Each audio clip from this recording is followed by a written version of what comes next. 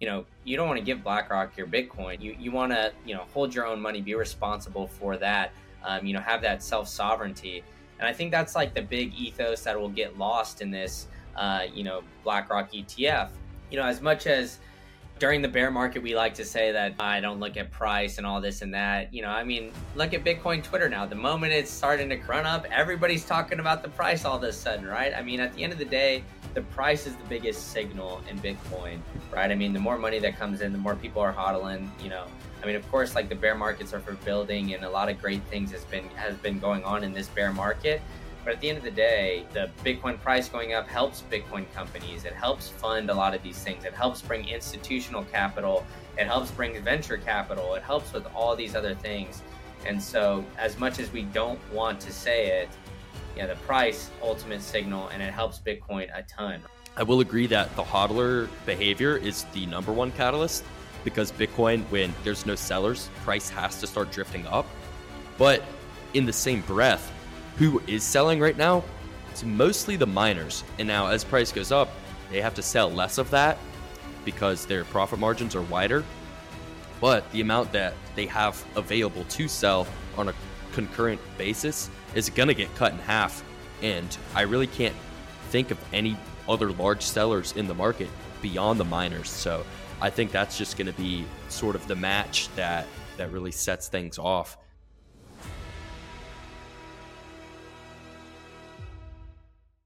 If you enjoy this podcast and you want to learn more about Bitcoin, then make sure to subscribe to our free newsletter. Every Friday, we send out insights into macro, Bitcoin on-chain, and Bitcoin mining. Join over 100,000 existing subscribers by clicking the link in the description or going to newsletter.blockwareintelligence.com. This video is sponsored by Stampseed. You plan on holding your Bitcoin for decades, so you need to make sure that your seed phrase is documented in something that can last just as long. Stampseed's signature titanium plates and stamping kits do just that. If you simply write your Bitcoin seed phrase down on a piece of paper, it's vulnerable to fire, water, and all sorts of erosion that can happen over time. Make sure you keep it secure for years to come. Head to stampseed.com and use the code BLOCKWARE15 for 15% off the entire website. You wouldn't walk down the street with a giant sign that has your home address on it. So why would you do the same on the internet? You need to use a VPN. Orca VPN is a service that encrypts your internet connection and hides your IP address, ensuring your online activities are private and secure. Orca VPN works on all different devices: Windows, Mac, iOS, Android, and Linux. Head to orcavpn.co and use the code BLOCKWARE, and you can access Orca VPN for just $1.99 a month. For less than the price of a cup of coffee, you can ensure that all your internet activity is private and secure. Again, that's orcavpn.co, orcavpn.co. Yeah, I am on Twitter, and I probably shouldn't be as much as I am, but I am, dude. It's just addicting, especially now with the price ripping. It's like, how could I not, be checking and, missing out on like all the fun and dunking on people right now. Yeah, it's a lot more enjoyable when the price is going up. I've noticed. I don't know when you came into Bitcoin. I came in like late 2020, early 2021. So I got to experience that for a year, but then the rest of my time in Bitcoin's been down only. So this last few months has just been quite interesting. I love the vibes on Bitcoin Twitter right now. Yeah, I guess I don't know when I kind of found Bitcoin Twitter. That's a good question, but I started like hearing and like doing research about Bitcoin in like December, or not December, in 2017. And then when I got my first big boy job in December 2018, that's when I was like able to really buy. I kind of traded it a little bit, like I drove Uber in grad school, so like I wasn't really playing with much money, but I was like kind of moving it back and forth. I read some articles about Bitcoin going up and Dogecoin, so I shitcoined for a second. But then I realized I started listening to like Preston Pish.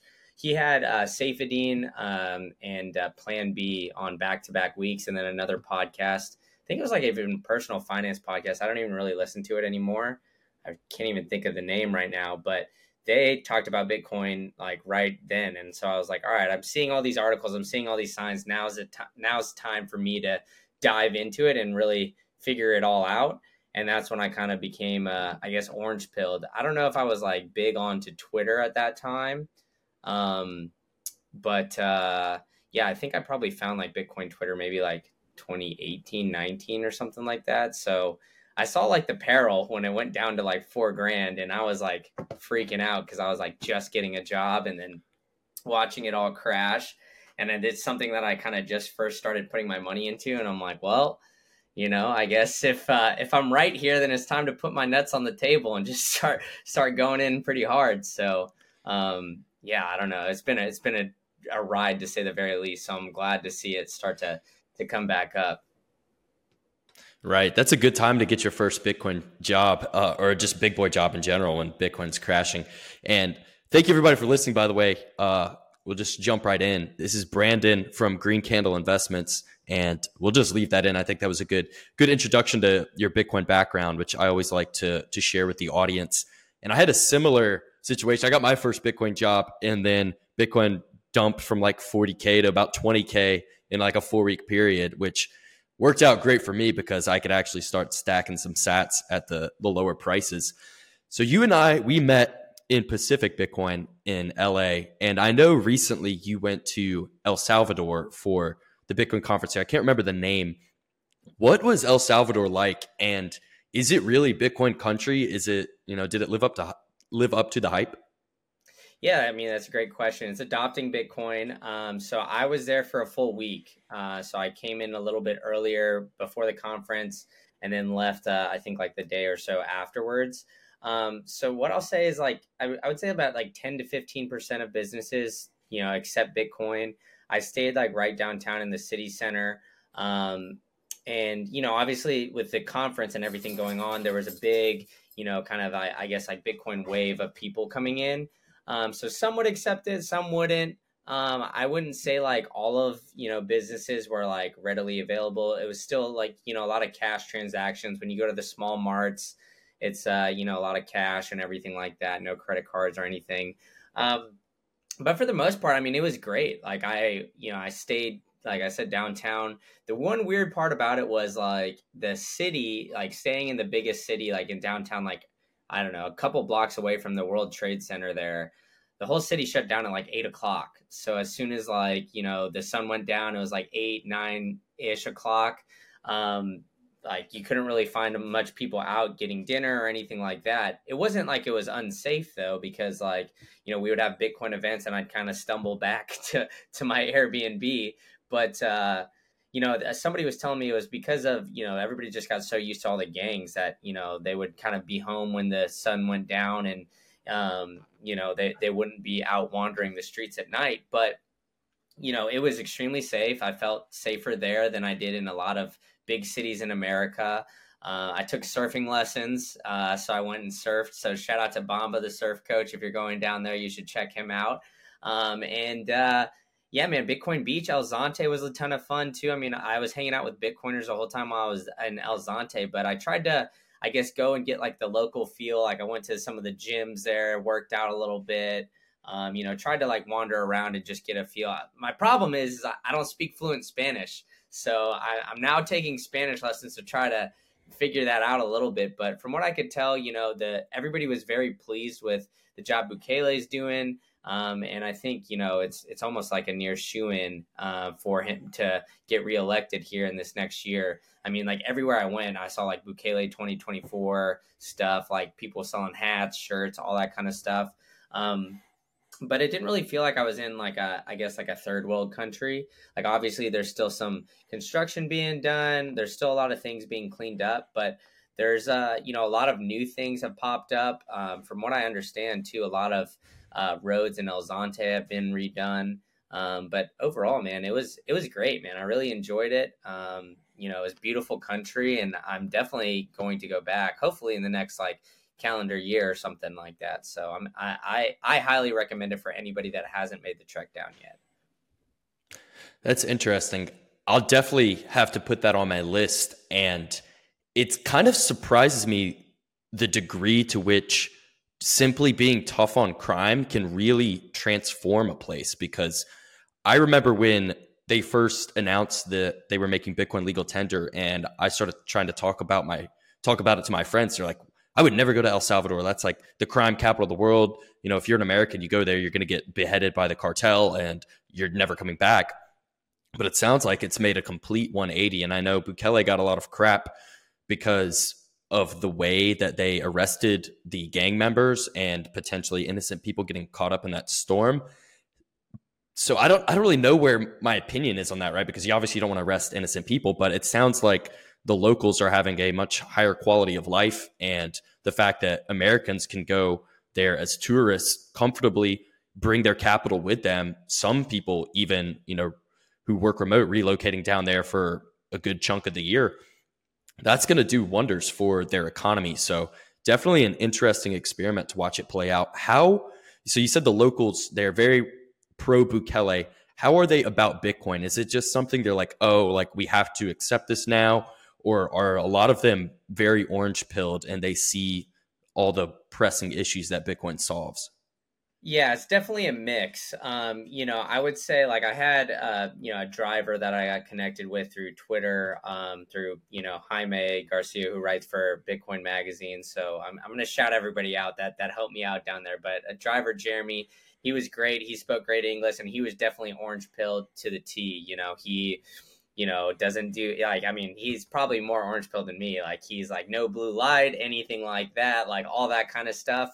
But he had some of his other drivers pick me up, and they could barely kind of figure out Chivo Wallet.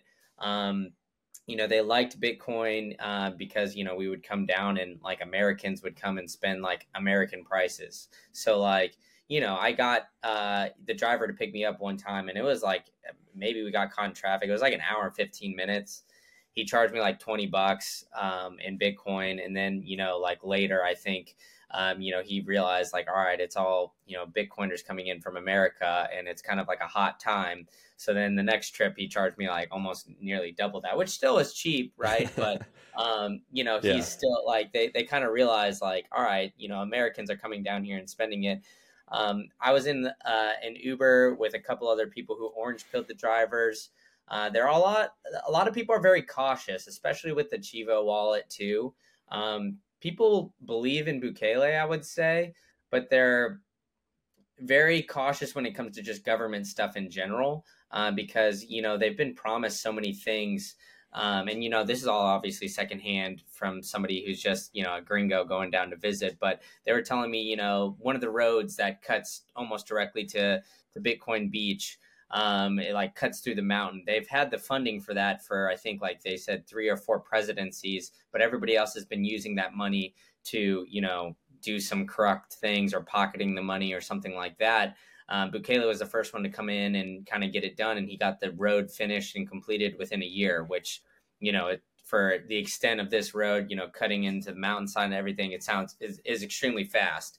And so, I think people are really on board with the job Bukele is doing, but I think as Bitcoin as a whole, they're kind of like on the fence of it. Some people believe in it. Some people just don't like dismiss it entirely.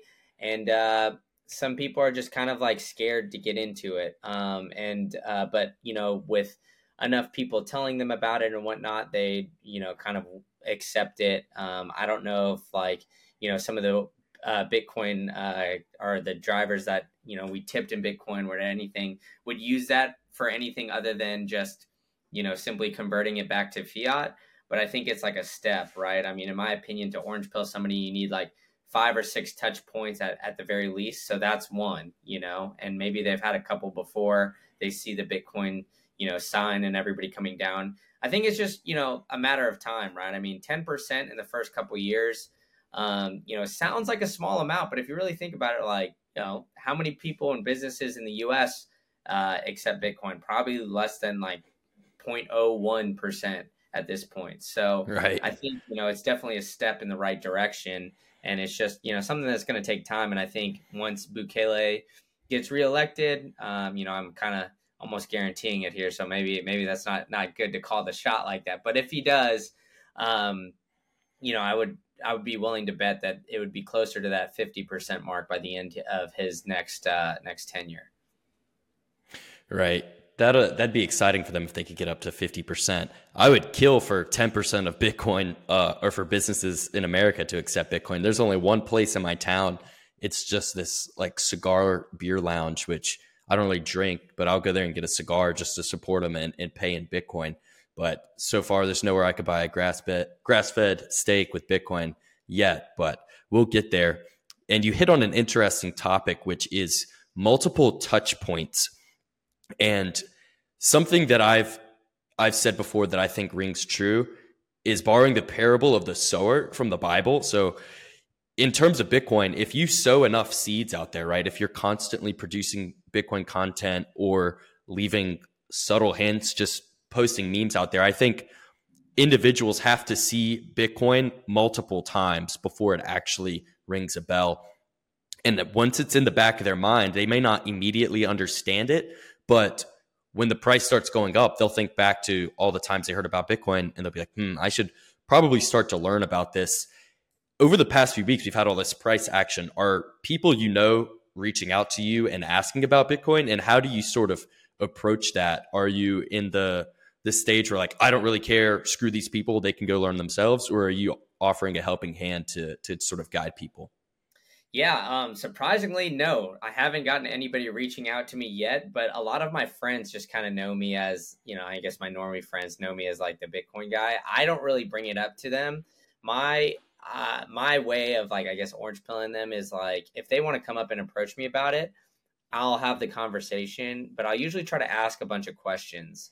I think, I guess that's kind of like a sales tactic. I was reading some book about, kind of, I guess, the art of selling, so to speak. It's called Sleight of Mouth if anybody wants to do it, but read it. But anyway, I'm in the middle of that right now. So I'm kind of trying to think of ways, because I'm not trying to sell people Bitcoin in a sense, but it's always kind of, in a sense, guiding the conversation where you want to go.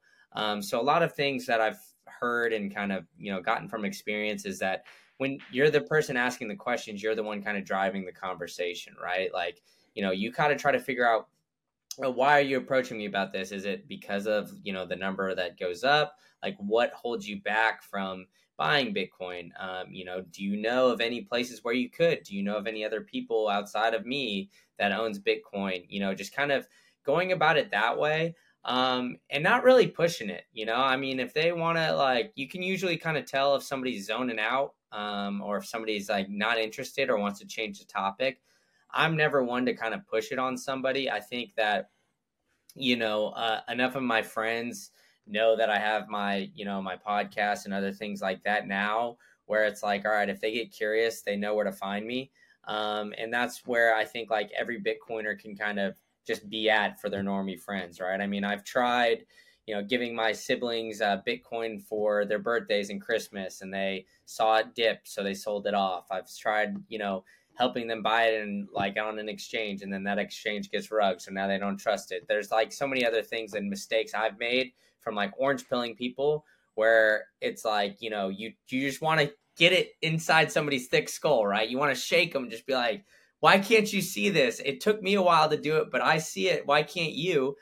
And, I think like it's not really worth the battle anymore. I think, everybody at least in America or, maybe even globally at this point has heard of Bitcoin, but if they really want to look into it, they will. If not, they can come and ask me a couple questions, but it's not something that I'm really going to dive really into with them.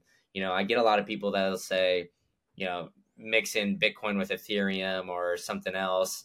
And I'll say, well, I'm just a Bitcoin only guy, and I kind of just leave it at that. And if they want to ask more questions, I'll let them ask more questions. But, I'm just kind of, I just think like the battle that people want to get into with that, at a certain point is just not necessarily worth it. And if they want to get orange pilled, they have to kind of find it themselves, and you can only give them so much, right? It's like, right, you can lead the horse to water, but you can't force it to drink. Yeah, bro, I'm the same way. I stopped trying to orange pill people directly. Enough of the people in my life know that I'm interested in Bitcoin, and some of them associate it with crypto as well. But they know where to find me, right? If they have questions. I don't really reach out to people. And I think this is part of the advantage of making content, which you do as well, is I don't have to have these long conversations. I can just send them a link to a video where I'm answering the exact question they asked. So orange pilling people, a good framework I found is think about how you got orange pilled. it wasn't by someone incessantly talking in your ear about it. At least it wasn't for me and for most people I know. It takes a genuine curiosity. You have to seek it out yourself. So as Bitcoiners, I think all we can do is just put content out into the void of the internet. And if people want to find it and consume it, they will.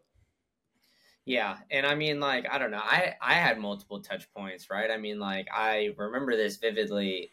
In 2012, I don't know if you were around, or like, I guess old enough to kind of remember this, but I was a freshman in college then, and in December of 2012, the Mayan calendar was supposed to end, and that was when the world was supposed to end at that day. And coincidentally, it was one of my good friends from high school's birthday. So we were all back in winter break after all of our first semesters of college, and he was at a frat at the University of Texas. And at the University of Texas, he said he was in the business school. He said, like, yeah, man, somebody came to us and they talked to us about this Bitcoin thing, and it's the future. I'm like, cool, man. And we got drunk, and and I don't remember ever talking to him about it ever again. And then I actually brought it up to him like not too long ago, maybe a couple years ago. I'm like, man, did you ever buy any Bitcoin like around then? He's like, no, I just don't really understand it. I just didn't. And it's still to this day, he never bought any. So I don't feel as bad about myself. And then I remember in grad school too at A&M, another one of my friends was like, hey, I took this summer internship, and this one guy I know quit our job. And I think he was like working as an intern, maybe at like Apple or one of these big companies like that. And he was like, yeah, one of the guys at my job just quit. And he said he got rich off of this latest Bitcoin pump. So I think we missed it. I'm like, oh, damn, I guess I missed it too.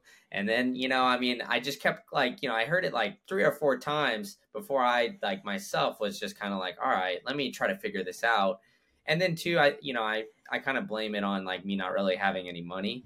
But I mean, at the same time, like, if I was hearing it at this time, it was like, okay, I could get 100 coins or whatever. But, at that time, I don't know if I was like really, I guess, mature enough or old enough to kind of, have the diamond hands mentality, buy Bitcoin and then just hold it. Right. I mean, I would have been, just getting out of school, and I would have not have made any money. And then all of a sudden, if I, a Bitcoin pumps and I have like $100,000 or hundreds of thousands of dollars, I'd be like, yeah, I'm a fucking genius. And then I just, I wouldn't believe anybody else. And so I think like kind of going through the way I did, like they say, everybody that finds Bitcoin at the price they deserve. And I think, at the end of the day, like with my maturity level, kind of where I was at in life, I have no regrets about it.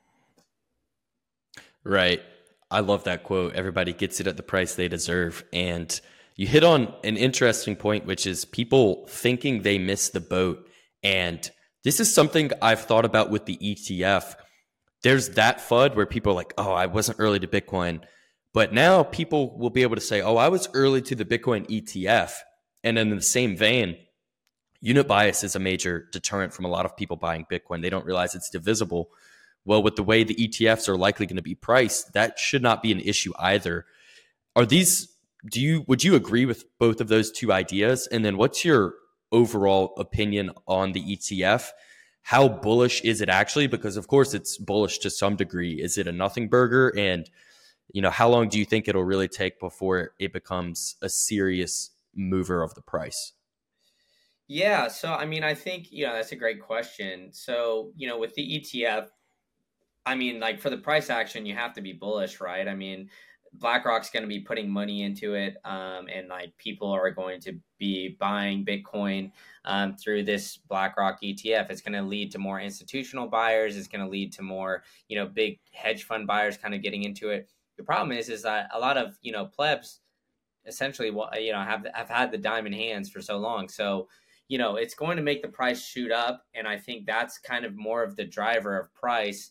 Is that just like the human behavior behind it? Is that nobody's going to really sell unless they absolutely have to, or maybe they shave off a little bit, but they're going to keep majority of it or whatever.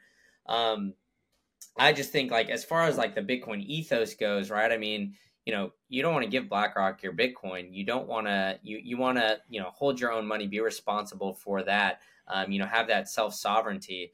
And I think that's like the big ethos that will get lost in this, BlackRock ETF.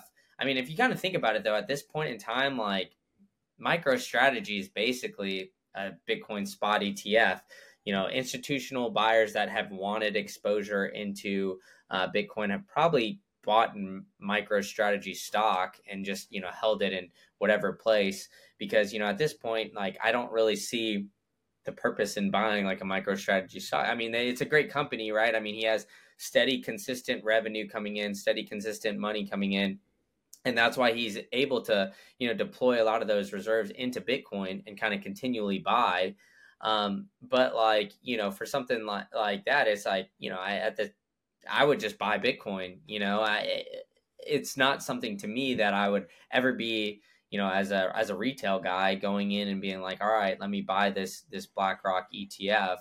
But all the institutional money going flooding in, I think it's just a matter of time. But in the same vein, I don't know if a lot of these institutional players really understand Bitcoin just yet.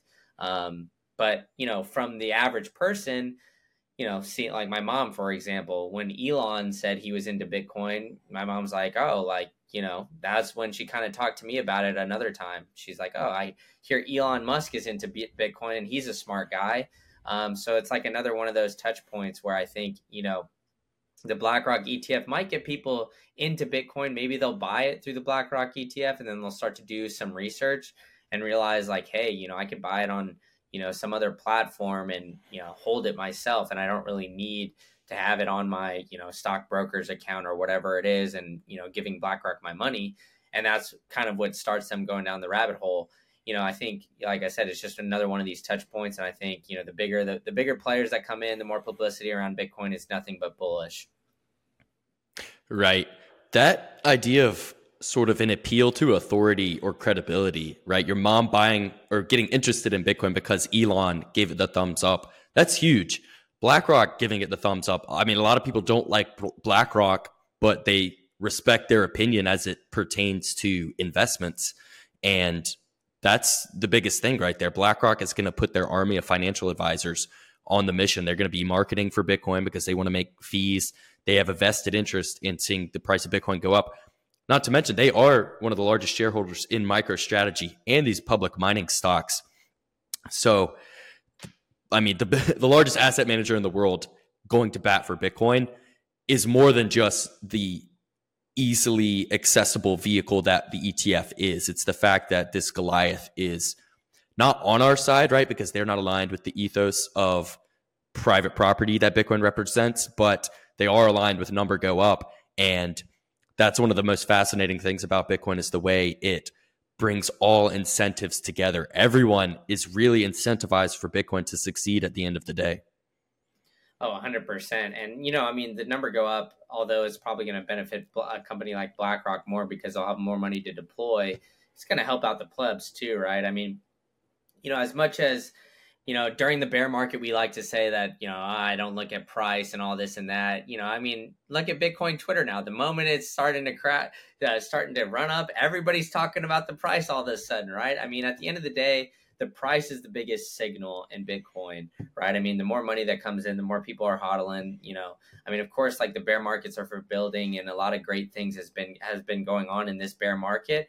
But at the end of the day, the Bitcoin price going up helps Bitcoin companies. It helps fund a lot of these things. It helps bring institutional capital. It helps bring venture capital. It helps with all these other things. And so, as much as we don't want to say it, the price ultimate signal, and it helps Bitcoin a ton, right? I mean, if Bitcoin was sitting at 100K, next week, everybody would be talking about it and, everybody would be FOMOing in and, here we go, buckle up because we're about to, take off here. So, I think at the end of the day, price matters. And, it's a necessary evil here that we have to look at it in the fiat terms. But, hopefully one day that flips. But as it stands right now, we're still looking at it in the dollar denominated terms. Right. I 100% agree with that. Ideally, we could just say one Bitcoin equals one Bitcoin, which is true. That is a factual statement. But the US dollar denominated price really is the signal at the end of the day.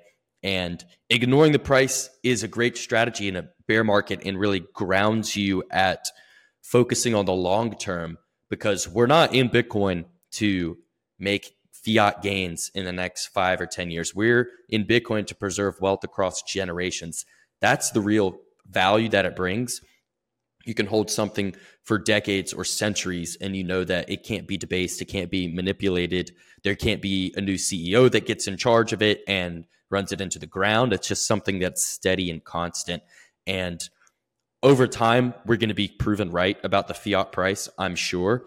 And I think that's why you see a lot of Bitcoiners, they celebrate when the price goes down, at least externally. Internally, some of them might be cringing a little bit if they're a LARP. But I, for one, was actually like genuinely happy when the price went down in 2022 because I was able to stack more. But I know a lot of people, they're probably terrified. And I think that's a key point we can start to dive into, is that you should, Bitcoiners, like, right, we're going to make a lot of wealth if we're right, but we should continue to work and be productive towards society, right? If you start just living off of your stack, at that point, you're a net consumer instead of a net producer. And what are your thoughts on that? If Bitcoin went to $100,000 tomorrow, does that really change your day-to-day life, or are you still trying to grind and hustle? Well, I don't know. I'm in a unique position. I think I'm not like the average. I guess I would say like a lot of people. I just started a new fiat job, right? So I've already kind of got it in my head that I'm trying to work it very hard outside of that, so I could potentially become like an entrepreneur at the end of the day.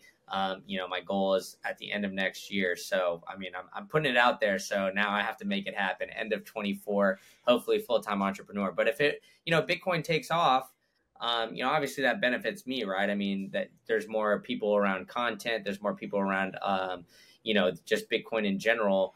And so like, from my perspective, the day-to-day that would change would be, the streaming sats and like, things like that people could, that people do now means even more, because streaming like a sat a minute at this point is not very much. It's like way less than a penny, but the closer that we get to that being some meaningful money, the closer I am to just being like, hey, I could be the full-time content guy, or like travel around and go to all these conferences, do those kind of things. So I think from my perspective, it would allow me to potentially become like an entrepreneur and do what I really want to do, a little bit quicker.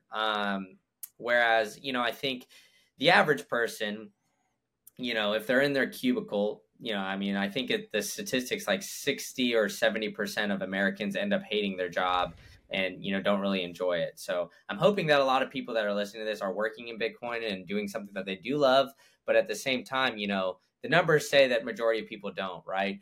And so what I would hope is that, a lot of people that, maybe don't like their job or whatever, found Bitcoin, are able to, maybe they retire, maybe they take some time off. But I think at the end of the day, everybody gets a little bit bored after a little bit. So maybe Bitcoin goes to 100K and it keeps running up or whatever, they retire, they figure out like, hey, I want to contribute back to Bitcoin. Maybe this is the time I take to learn a new skill, or, spend some time with my family that I was like not spending time with before, because I was in the office from, 6 to 9 every single day, just grinding away, slaving away, which is what this fiat system sort of incentivizes. So I think like for the average pleb, unless you have, well over a full coin, I don't know if it like 100,000 would be the number that would change it, change a bunch of lives. But I think that, it would basically give some people some flexibility where it's like, hey, I hate my job. Maybe I sell a quarter of a coin, give me some runway here. And now I can, make sure my family's safe and do all this. And I can, give myself 6 months of expenses or whatever it is. And then I'll figure it out. I think it just gives people more flexibility.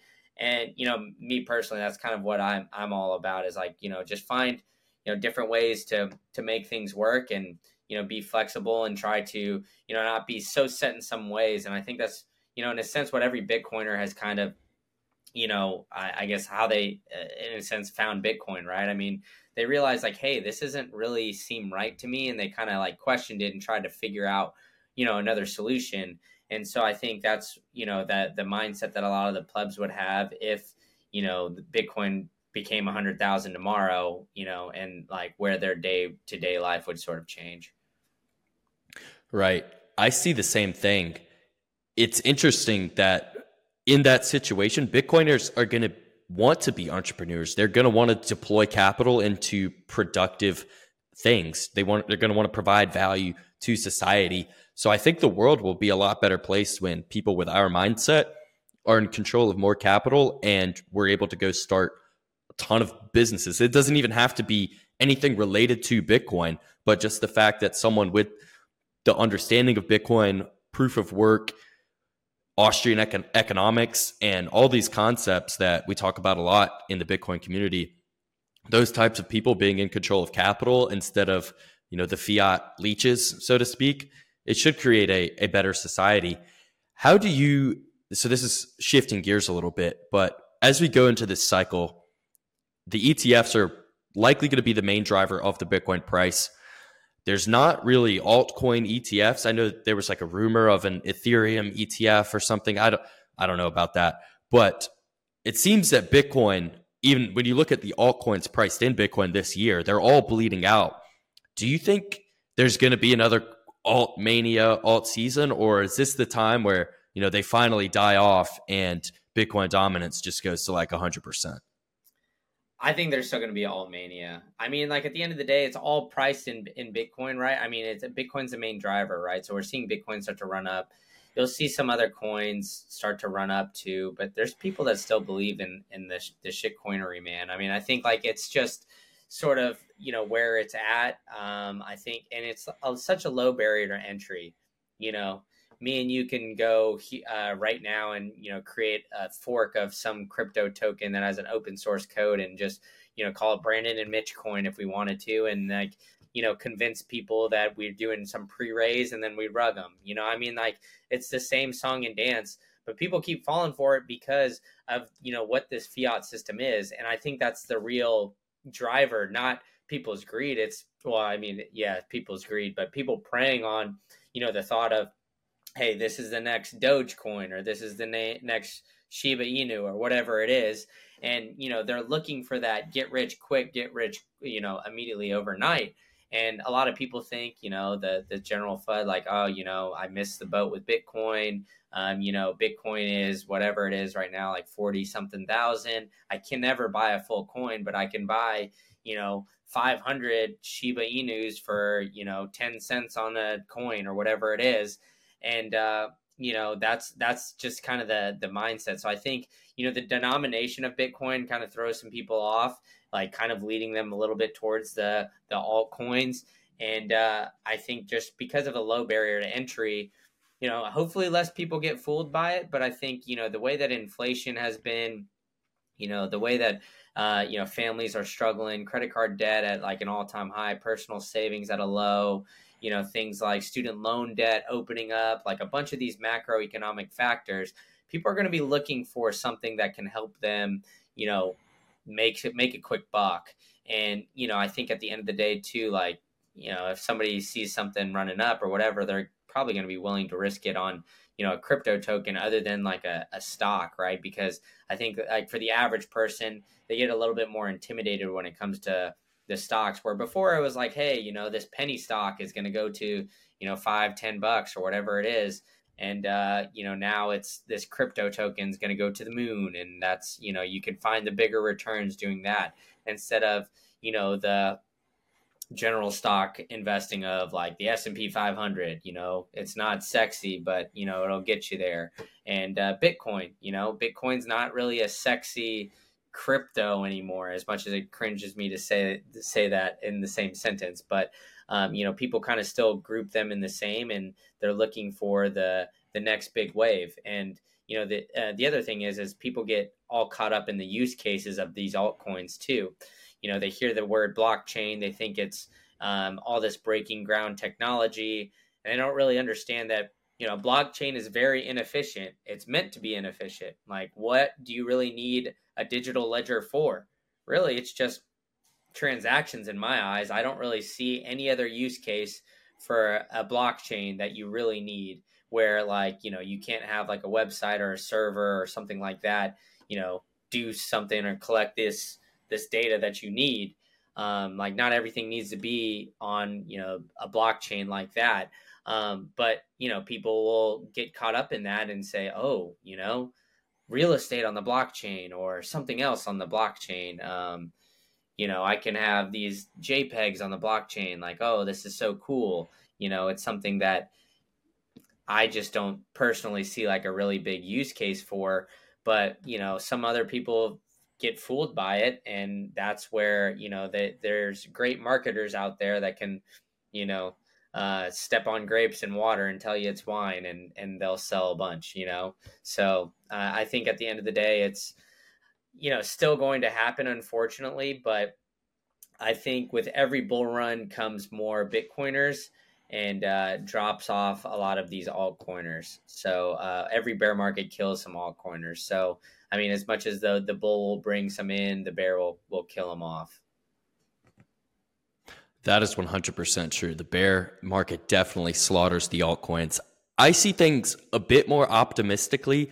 I do think there will be altcoin rug pulls. I think that will happen, but I think it will be to a much smaller degree than we saw in 2021. I don't think we get a Celsius, BlockFi, FTX contagion, massive blow up, Three Arrows Capital into Luna that goes to zero. I think that era is behind us, and I think the types of investors sitting on the sideline waiting for the ETF aren't going to fart around with altcoins. I think they're very cautious in their approach, and they're only going to get into Bitcoin, one, with a small percentage of their portfolio to begin with. That percentage will grow as the Bitcoin market cap grows.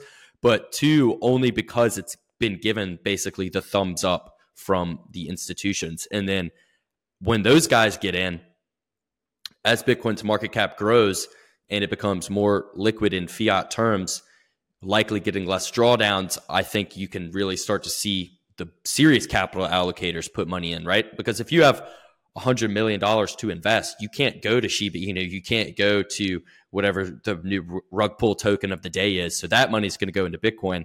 And I think even on a percentage basis, you could see Bitcoin way outperform these altcoins, which it does in the long run, right? But in the short run, there might be little pump and dump altcoins, but which coins those will be is anybody's best guess, right? It certainly won't be the popular ones of yesteryear. And I think plus two with the sort of crackdown on the exchanges, right, and the stuff that's been going on with Binance over the past few months, I think that should deter a lot of the shenanigans. But it certainly will happen to some degree. And you started hitting on macro, and I want to get your bird's eye view of where are we headed into 2024. All technical signs definitely point to a recession is coming, specifically the inversion of the yield curve. Would you agree that a recession is for sure going to happen in 2024? I don't know about for sure in 24. So I think that they're going to try to push it off a little bit towards like after the election, especially, where it's when it's depending on who it gets elected, right? I mean, I think that, right now, Jerome Powell has been very strict in saying that he's going to keep interest rates higher for longer. He's not going to pivot until, maybe even 25. And in my eyes, I think that's, kind of closer to when we'll see the recession is maybe like Q4 of next year or, 2025, because, I still think as much as, people, people still aren't really losing their jobs, so to speak. I mean, like, I'm being hypocritical, but because I just lost my job, but I was able to get another one within a month or so. And, I think that there's a lot of people that are maybe having to take pay cuts. There's not going to be as many raises, things like that.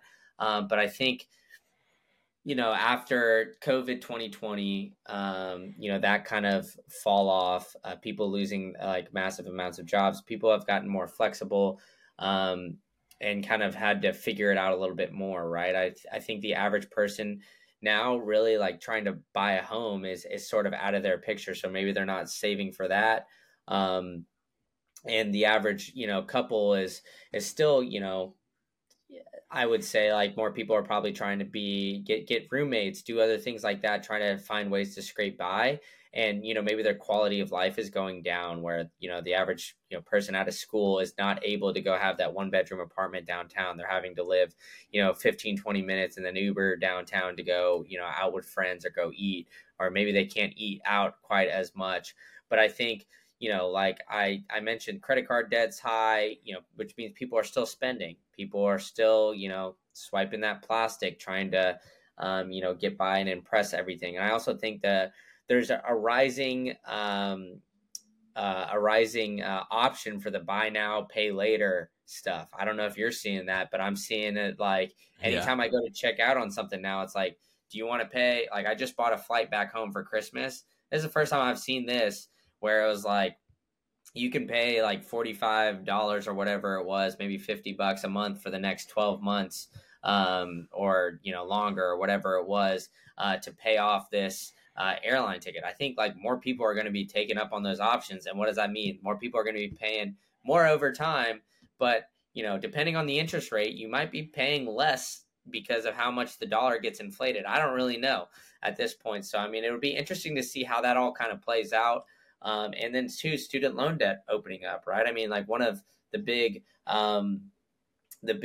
platforms that Joe Biden ran on was that he was going to eliminate student loan debt. Well, he didn't do that, and at the end of the day, majority of people owe the government, by getting or got their student loans from the government, and so who would that debt be just eliminating to? The money to the government, which the government has a spending problem. So, I mean, I think with all these factors, the two wars that are breaking out, I think the U.S. is going to turn on the money printer while it's tightened up, which will be kind of an interesting time before really pulling back, and then that's when the floodgates open. So I think Powell's kind of keeping his foot down. He's trying to combat inflation. I think Powell's not an idiot, even though we're reporting CPI as a whatever 3 point whatever percent, or 4%, or whatever the last reading was. I think he understands that inflation is still very high. The jobs report numbers are still fairly strong, and that the economy can still take some of these take this increased interest rate environment. So as much as like Bitcoin Twitter thinks like the world is going to end tomorrow, I think like we're underestimating the will of some of these people in power to, one, keep in power, and two, kind of keep this whole fiat system on its twig legs before it all collapses. So, I mean, I personally think that, they're going to keep it around as long as possible. We're going to still have to see a lot of, countries like El Salvador, maybe Argentina now, and like some of these other like Latin American countries kind of start to go against the grain. But at the end of the day, the dollar, I mean, Javier Milei is meeting with the U.S. to dollarize Argentina first before he would ever consider going into a Bitcoin standard. And I think that's still kind of where we're at. And as much as Bitcoiners think that it's going to collapse like tomorrow, I still think that they're still going to have some sort of runway for the dollar and the strength of the overall like U.S. economy. Even though it's all kind of fake, you're sitting in an apartment, I'm sitting in a house, like the value of all these things is gonna go up. Whereas like your landlord's not going in and fixing the floors. He's not redoing the toilets. He's not redoing the bathroom. He's not redoing the kitchen. All these things are depreciating, but somehow your house is appreciating. It doesn't make sense, but that's what's going to happen, right? All the hard assets are going to keep going up.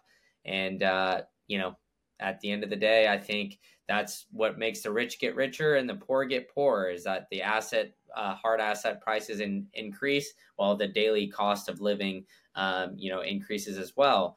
And so, with each recession, that recession gap grows, and people just are going to get more frustrated.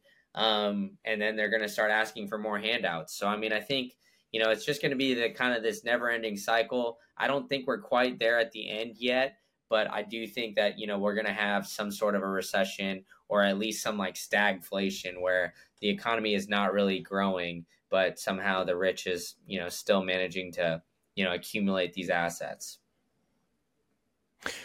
Right. I think stagflation is definitely in the cards for this decade.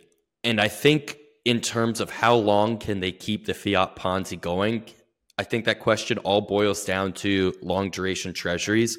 Will someone other than the Federal Reserve step in as a large buyer?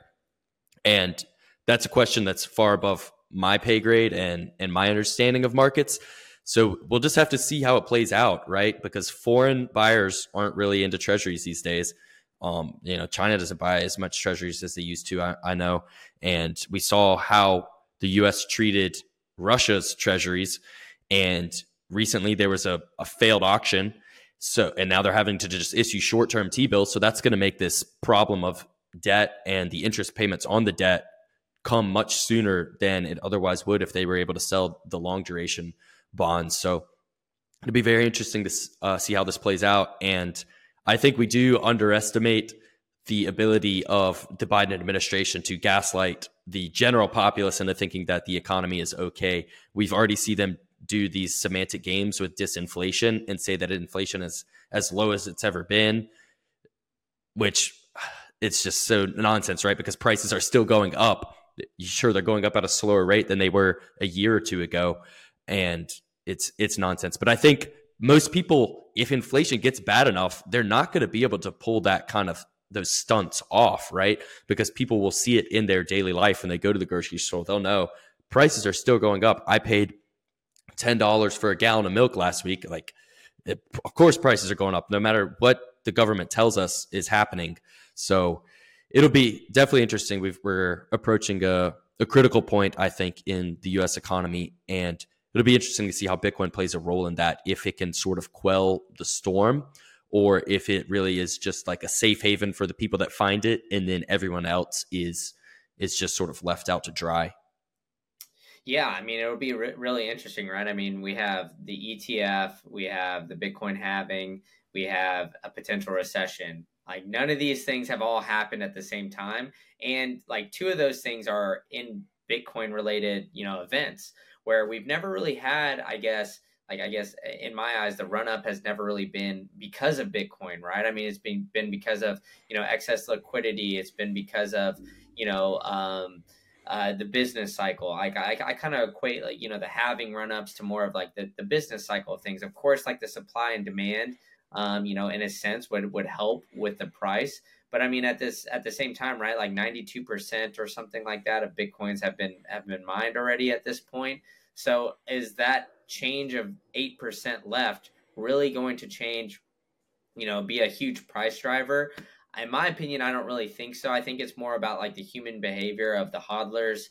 Like I just said, the ETF, a lot of more institutional capital coming in, and then the halving coincidentally is there as well. So, I think all these different events, all going into like a poor macro economy, it's going to be really interesting to say the very least. I mean, I guess we all got to buckle up and enjoy the ride. I mean, we're already starting to see a little bit of a run up. Maybe we're seeing some people come in and try to pre-buy the ETF.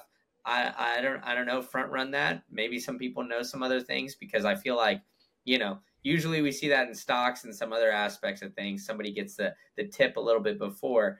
So I wouldn't be surprised if somebody knows, about this Bitcoin ETF, and then, all of a sudden on the news, all the plebs are jumping for joy, and then it drops back down a little bit, and we kind of, it's not a smooth straight ride up. But yeah, I mean, I think these next 12 months, to say the very least, are going to be really, really interesting, and I think pretty fun to be in the Bitcoin space the next 12 to 18 months, to say the very least.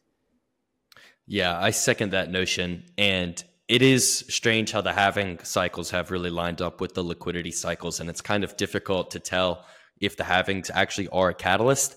I tend to think they are, especially in the current environment. I will agree that the hodler behavior is the number one catalyst, because Bitcoin, when there's no sellers, price has to start drifting up. But in the same breath, who is selling right now? It's mostly the miners. And now as price goes up, they have to sell less of that because their profit margins are wider. But the amount that they have available to sell on a concurrent basis is going to get cut in half. And I really can't think of any other large sellers in the market beyond the miners. So I think that's just going to be sort of the match that really sets things off. Well, maybe it's fair to say the ETF is the match, right? And then the halving is just like gasoline poured on top of it. There's so many catalysts right now. Is there any reason to be bearish going into 2024? Because everybody I know that's really deeply into Bitcoin, we're all super bullish right now. Is that in and of itself a red flag? If you had to steelman the bear case, what would you say that is? I might even be, I don't know, I might even pour some more fuel on the bull fire here, because, obviously we had the Bitcoin last cycle get up to 69K, but what did we also have, right? I mean, we talked about it a little bit earlier. We had FTX, Celsius, all these other exchanges basically handing out paper Bitcoin. Well, I think more regulation is around that. And as much as Bitcoiners hate regulation, the one thing is that won't let as many bad actors get in and, kind of let these crypto casinos like play games with your money and play games with your stuff. So, I obviously would be very wary of, companies like holding your Bitcoin on an exchange. But I think at the end of the day, a lot of these exchanges are going to have a tougher time to issue paper Bitcoin. And I think more players are getting into it. So I think, the Bitcoin price top was suppressed by all this paper Bitcoin in the last cycle. So I think in this cycle, we might see another big run up. But I guess for the bear case, I mean, I could be wrong on the recession aspect of things, right? I mean, I think, that would probably be the most bearish scenario where, the job market in the US just absolutely tanks. Then the Fed, pulls back and, lowers interest rates. But everybody at that time had already lost their job. There's a lot of competition. People need to sell in order to, live their day-to-day life. And so that would kind of suppress the price as well.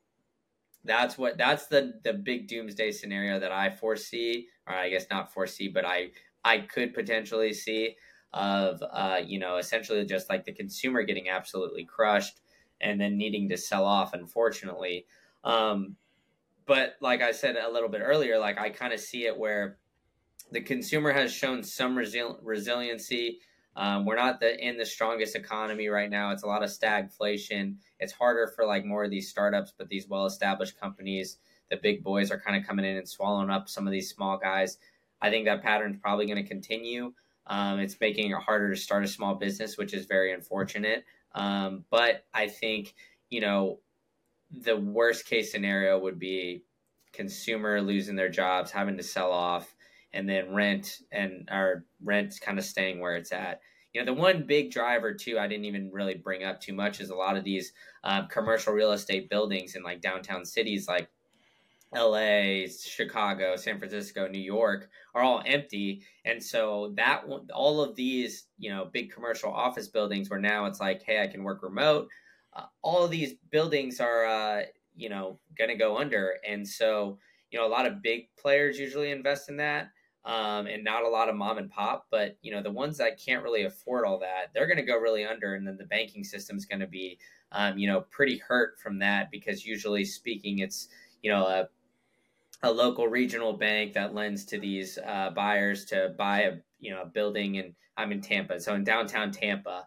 And then they put an arm on it, or it's, you got to refinance after a certain amount of years. Well, those years are starting to come up.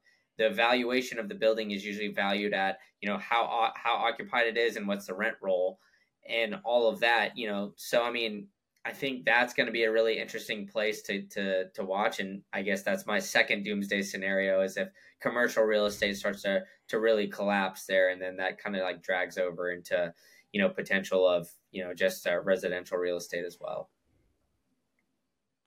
That makes sense. And certainly could be short term to the downside, but we know how they respond to those types of crises. It's always firing up the money printers. So even in that scenario, medium to long term, I think 6 to 12 months after that, Bitcoin's right back and roaring, because they always respond by printing more money.